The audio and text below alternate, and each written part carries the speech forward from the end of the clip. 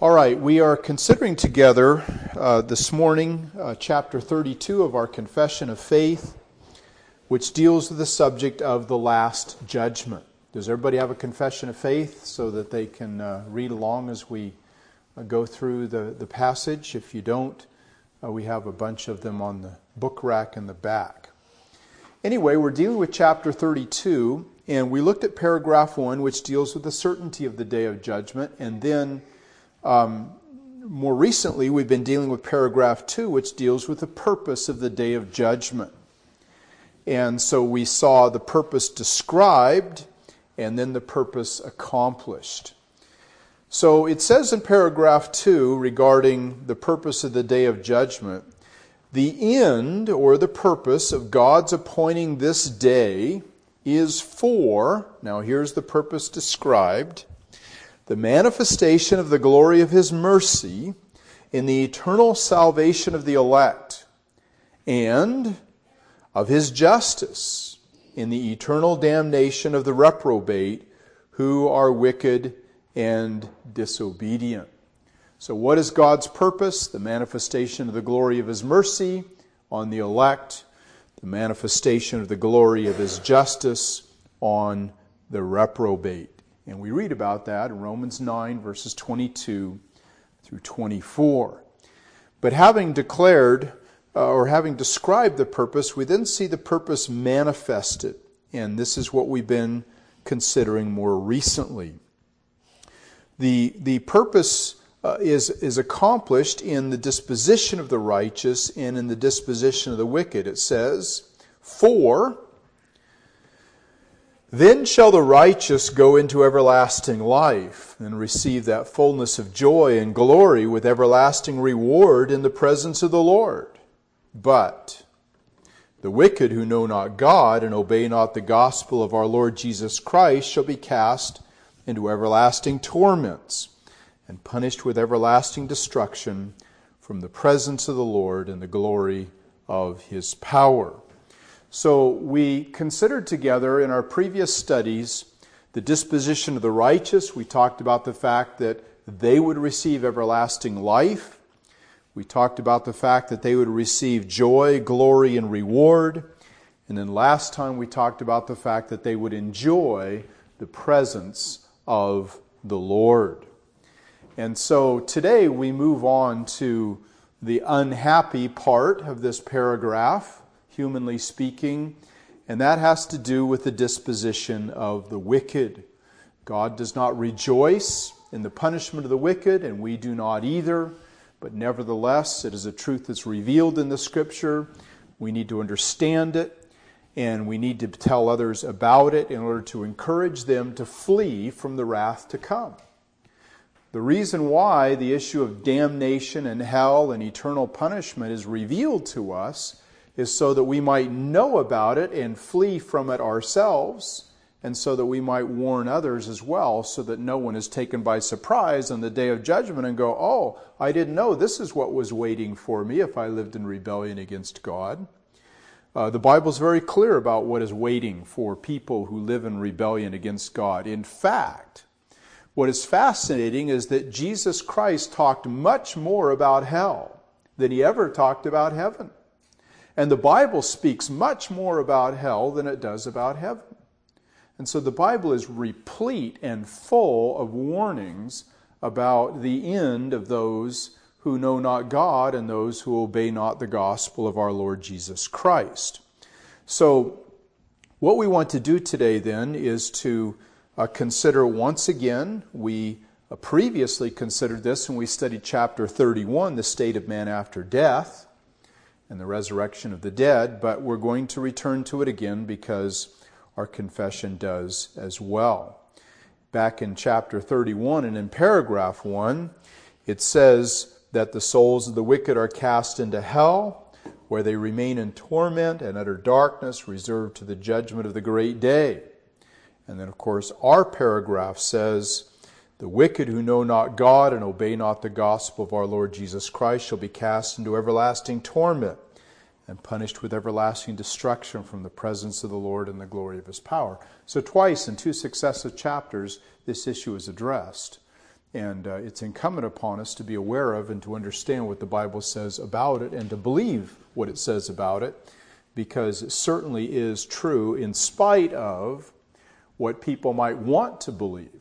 See, no one, it's just like criminals. They go out and commit crimes and they're shocked when they get caught and thrown in jail. And it's like, come on, you guys. You knew what was coming, but they lie to themselves and they think, well, the other guys will get caught, but I won't get caught. They'll get thrown in jail, but I'll get away with it. And people tell themselves the same thing about spiritual things, is they tell themselves, well, God won't know, God won't see, God won't find out, God won't remember. I'll skate through and skate by, and I won't have any consequences for my sins. Simply not true. And so let's look at our passage. So, first of all, then, we're considering together the disposition of the wicked, and our confession describes who these folks are. It tells us of their characteristics.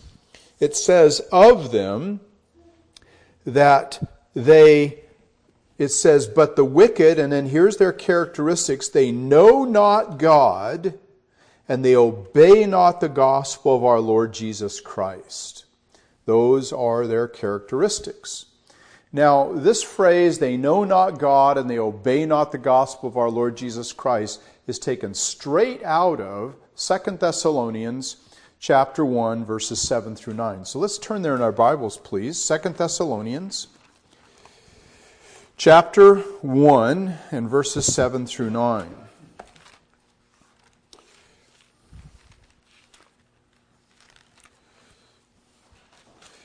Ephesians, Philippians, Colossians, Thessalonians. And then the Timothys come afterward. So 2 Thessalonians chapter 1.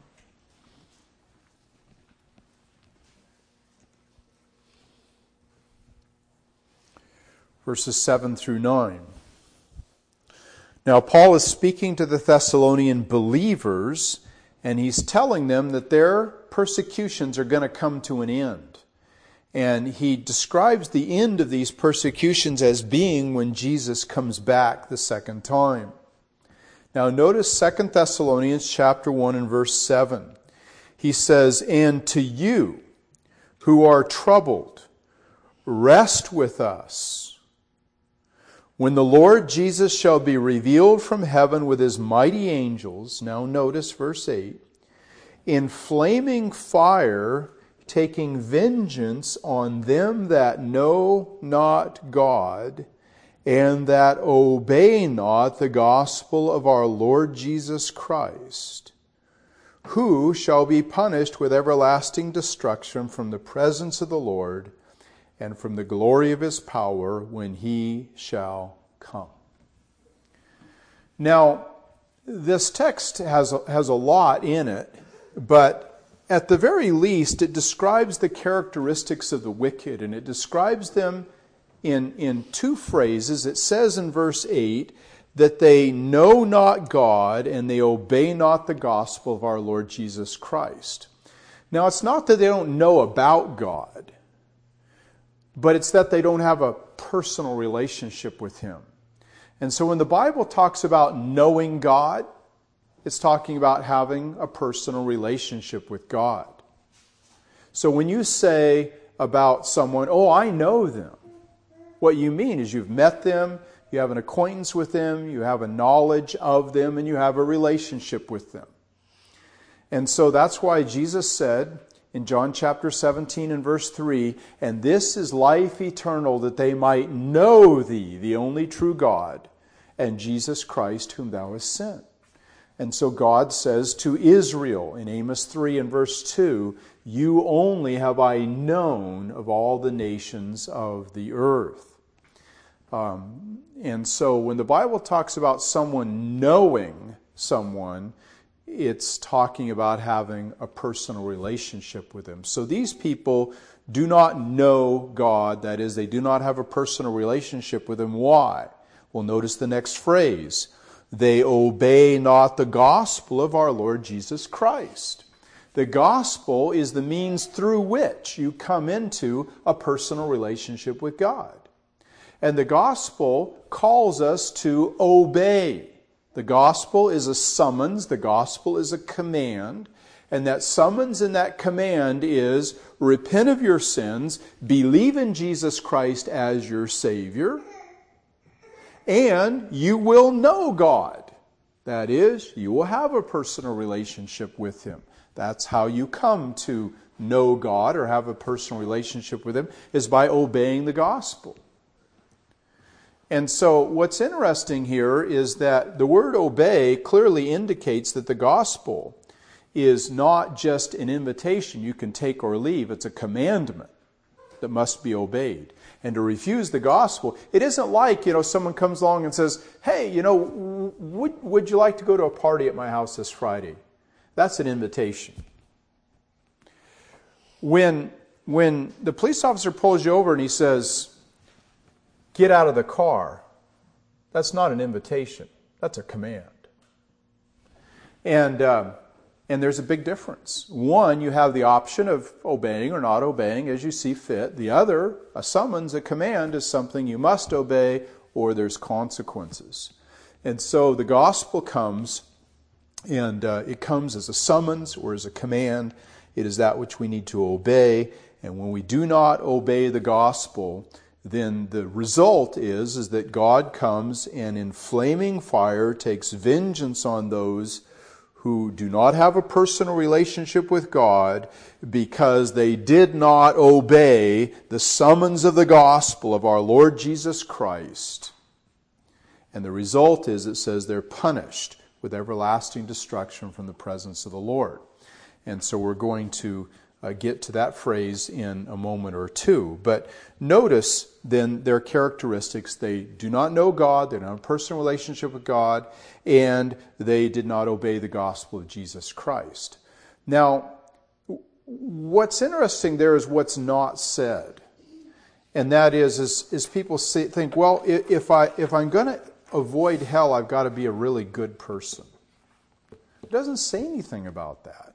It doesn't say that He will come and in flaming fire take vengeance on those who didn't obey the Ten Commandments. It says He will come and take vengeance on those who do not have a personal relationship with God through obeying the terms of the gospel.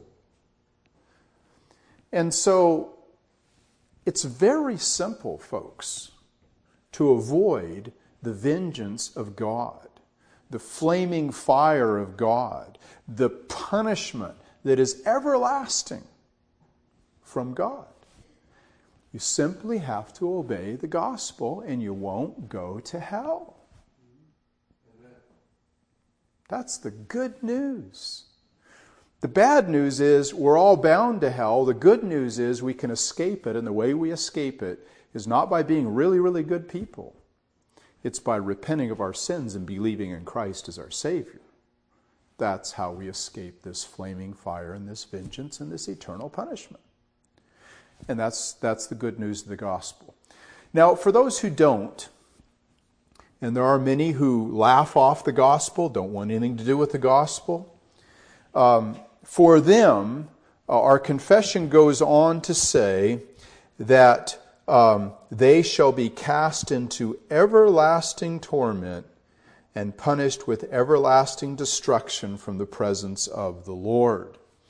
Now, our text makes it clear what this everlasting torment is and this everlasting destruction is. It says the torment in verse 8 is flaming fire, taking vengeance. And then verse 9, they will be punished with everlasting destruction from the presence of the Lord and the glory of His power. Now, a lot of people think that what happens to people who haven't embraced the gospel of Jesus Christ is that God comes back and He just annihilates them. And they say, look, it says right there in the text, everlasting destruction. But what's interesting is that there isn't a period after that word destruction. It tells us what that everlasting destruction has reference to. It doesn't have reference to their persons. It's not their persons that are going to suffer everlasting destruction. It says they're going to suffer everlasting destruction from the presence of the Lord. That is, the opportunity for being in the presence of the Lord forever is what is everlastingly destroyed. In other words, after you die and go to hell, there will never be a chance for reconciliation with God. It is that chance that has been everlastingly destroyed. Furthermore, if the punishment for sin was annihilation, then that's what should have happened to Jesus on the cross. When Jesus suffered for sins, the wrath that we would have and should have suffered in hell, was he annihilated? He wasn't. So those who are not objects of that redemptive and saving work, who suffer for their own sins, will experience the same thing. They will not be annihilated. They will suffer under the wrath of God. So annihilation, that is the cessation of existence after one dies, is simply not supported by one iota of evidence in the Scripture. Go ahead, Eric. There's no justice with annihilation. Okay, explain that. If someone does something wrong and they're just annihilated, they haven't paid their fine, and it's not fair for them to just get off with annihilation. They need to suffer for their wrongs. Okay, good. I think that's an accurate observation. All right, well, let's look at some Scripture passages that deal with the whole subject of everlasting torment, punished with everlasting destruction from the presence of the Lord and the glory of His power.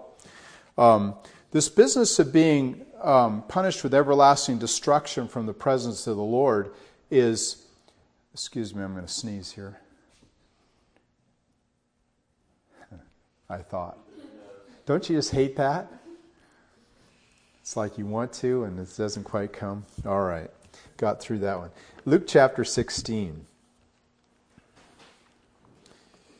Luke chapter 16, we have a description of this separation from the presence of the Lord. And Luke 16:19.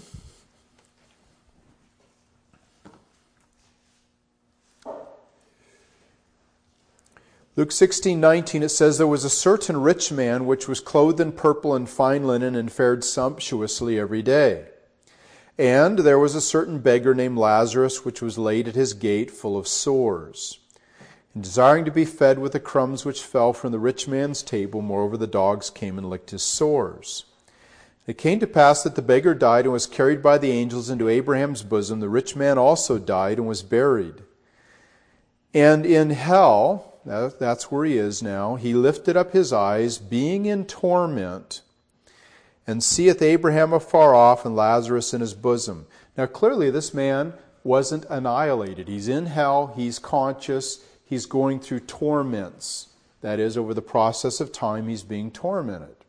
Verse 24, "And he cried out and said, Father Abraham, have mercy on me, and send Lazarus, that he may dip the tip of his finger in water and cool my tongue, for I am tormented in this flame."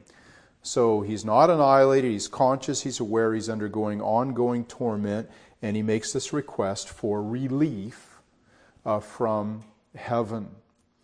Verse 25, "But Abraham said, Son, remember that thou in thy lifetime receivest thy good things, and likewise Lazarus evil things. But now he is comforted, and thou art tormented. And beside all this, between us and you there is a great gulf fixed, so that they which would pass from hence to you cannot, neither can they pass to us that would come from thence." Now that's the everlasting destruction from the presence of the Lord, is this great gulf that is fixed between hell and heaven, and there's no crossing over. And that's why the Bible says now is the time of salvation, because after you die, there is no salvation. There's no second chance after you die. If you're not reconciled to God in this life, you will never be reconciled to God forever. The opportunity for reconciliation with God will be everlastingly destroyed. So the destruction is from the presence of the Lord.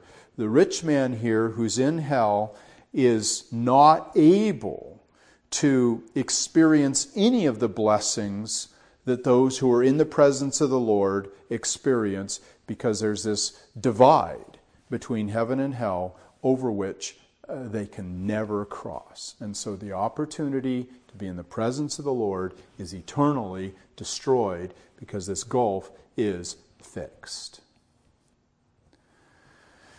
So that's what 2 Thessalonians is talking about. Now, what we want to do is, in the remaining minutes, look at a number of passages rather quickly that deal with the subject of the everlasting torment. Now, it says here in our text that this man is experiencing torment.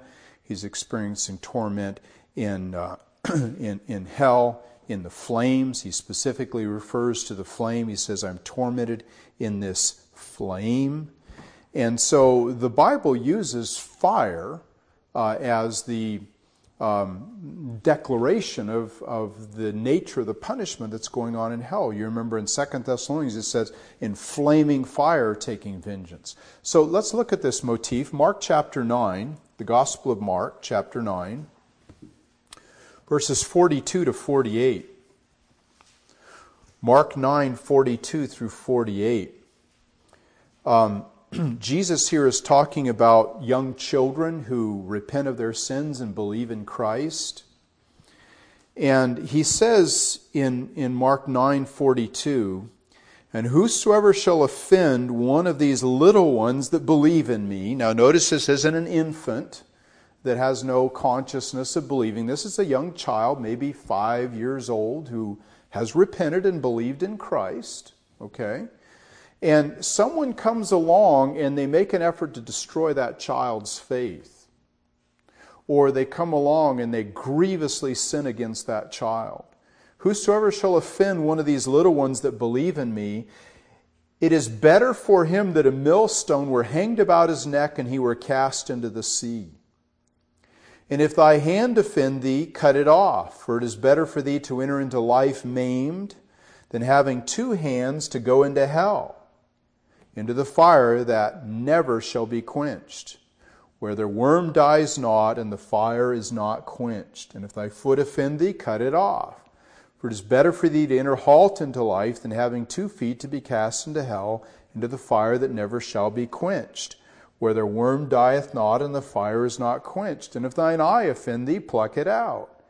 It is better for thee to enter into the kingdom of God with 1 eye than having 2 eyes to be cast into hell fire, where their worm dieth not and their fire is not quenched. Now, Jesus isn't literally asking us to commit personal dismemberment, okay? But what he is saying is that the sins that are as near and dear to us as our hands and as our eyes and as our feet, that we need to cut those things off and repent of them and turn away from them. And in particular, the sins you're talking here about is sins against little ones who believe in him. Because if you don't, what's the alternative? The alternative is to go to hell. And it says of this hell that the fire shall never be quenched, and the worm dies not. Now, whatever he's talking about there with the worm and the fire, clearly he's talking about something that goes on and on and on and on. And why would the worm go on and the fire go on if the people that were the objects of it were annihilated? How long do you keep your fire going? Well, as long as you need the heat, right? But when you're done cooking, what do you do with the fire? You put it out. But as long as you're using the fire, you keep it going. And here, clearly the fire goes on for eternity. And if the people were annihilated, why would the fire keep going on? There would be no reason or purpose for it. So clearly those that are cast into it remain in it forever because the fire goes on forever. In Isaiah 66, which is where Jesus, I should say, quoted this passage from. Notice Isaiah 66, verses 22 to 24. Isaiah here is prophesying of the eternal state, the new heavens and the new earth, which God speaks of in Revelation 21 and 22 after the coming of Christ. Notice Isaiah 66:22. It says, "For as the new heavens and the new earth, which I will make, shall remain before me, saith the Lord, so shall your seed and your name remain.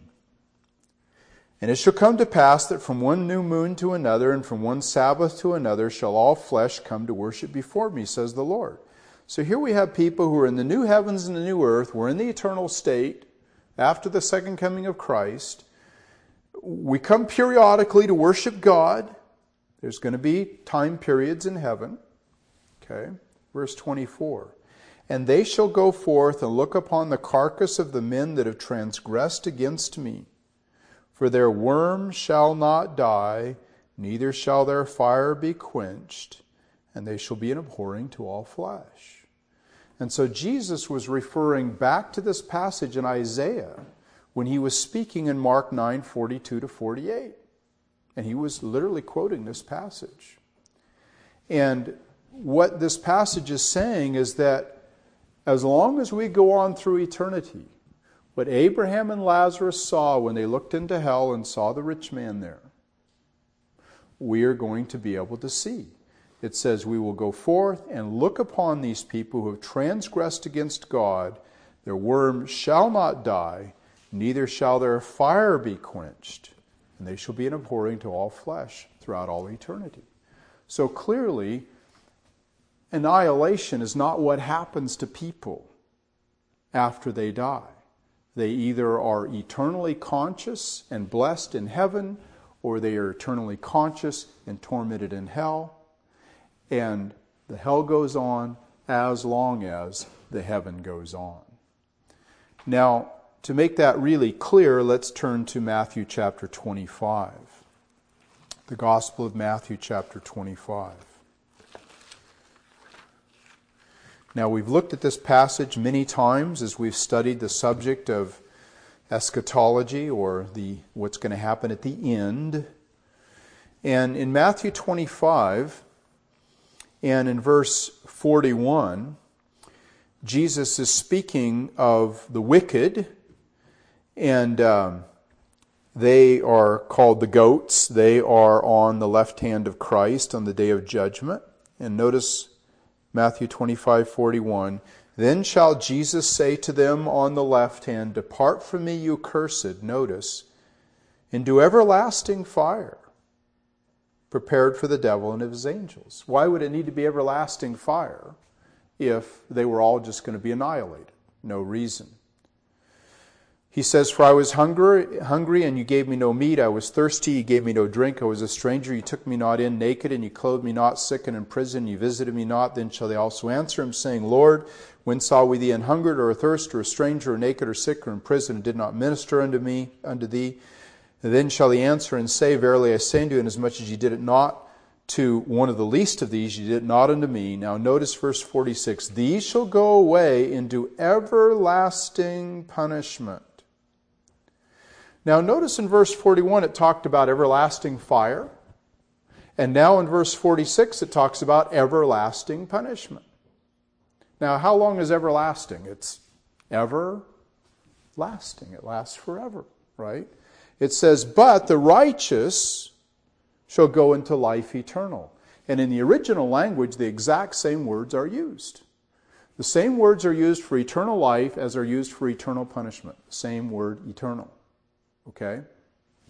So as long as eternal life is, we all know how long that is, right? It's forever and without end. The exact same word is used to describe eternal punishment. It's forever and without end. So the vain hope that people cherish that they can live wickedly and in defiance of God, and when they die the lights go out and that's it and they never know anything ever again, is a vain hope. They're not going to escape the judgment of God.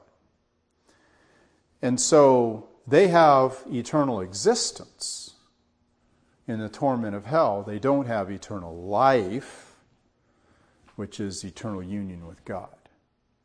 Okay. So the Bible is very clear that the condition is one of everlasting torment and everlasting destruction from God's presence, not everlasting destruction of their persons. Okay? All right, are there any questions or observations? Go ahead, Benjamin. I think that it's important to note that the reason that man's going to suffer forever is because he's offended an infinite God. And because man's not infinite, as God is, there's obviously an infinite penalty for our sin. Yeah. It's not a certain time that we can pay for something that we've offended against someone who's infinite. Yeah. And that's why Jesus is infinite, because he's the only person who could actually pay the penalty, because he's God. I mean, because he's... That's correct. By infinite wrath of God. Yeah, very good observation, Benjamin. The thing of it is that the punishment always fits the crime. And if you have a limited crime, what do you have? A limited punishment. We see this in our own society, don't we? If I go and rob someone's house, how much time do I get in jail? Well, 10 years, let's say. Now, if I go and commit manslaughter, the unintentional killing of another human being through gross personal negligence, drunk driving would be an example. What do you get for that? Well, you get 20 years. Now, if I commit second-degree murder, which is I intended to kill the person, but there was very provoking circumstances, caught my wife in bed with a boyfriend, so I killed them both. Okay, didn't plan it, wasn't premeditated, but I did it. I intended to do it and did it on purpose. Second-degree murder, you get 30 years for that. But then there's first-degree murder, right? Where you plan over the process of time in cold blood to kill someone, and especially if there's special circumstances, you did it to get money out of them or to torture them or something. What do you get for that? The death penalty, right? So we have different degrees of punishment based upon different degrees of crime. Now, if you commit a crime of infinite evil, what does that deserve? An infinite punishment. And the way you commit a crime of infinite evil is to commit it against an infinite God. And so here we are as human beings. When we sin against God, that is a crime of infinite evil because it was committed against an infinite being, and therefore it deserves an infinite punishment. And that's why punishment is everlasting, because the nature of the crime is so great. Well, how long did Jesus suffer on the cross? Well, it wasn't all eternity, was it? So how could he suffer for just a few hours and compensate for us suffering for all eternity? And the answer has to do with the nature of his sufferings. Because we're finite beings, we can only suffer at a finite level, and therefore we must suffer for an infinite duration. But Jesus is an infinite being because he's the God-man, and therefore he's capable of infinite suffering, and therefore he only needs suffer for a limited duration. So your suffering is either going to be eternal as to its extent, or it needs to be eternal as to its degree. And that's why Jesus was able to suffer for all of the sins of all of God's elect, that they would have suffered for all of eternity in his own person on the cross, not because the duration of his suffering was infinite, but because the degree of his suffering was infinite, because he was the God-man. And the punishment God put on him, no man could have ever borne, because if God put infinite amount of punishment on us, he would wipe us out. We couldn't bear it. So that's the wonder of the cross and the mystery of the cross, is that it wasn't like Jesus had to only suffer for 6 hours and yet everybody else who doesn't believe in him has to suffer all eternity. How can that be fair? It's that there was an exact equivalency between the degree of his suffering and the degree that we would have suffered had we gone to hell. Because of his capacity for suffering and because of the nature of his person, he was able to suffer to an infinite degree and thus didn't need to suffer for an infinite duration. Does that make sense? Go ahead, Adam. Can you elaborate a little bit more on this, the suffering in context of payment for our sin?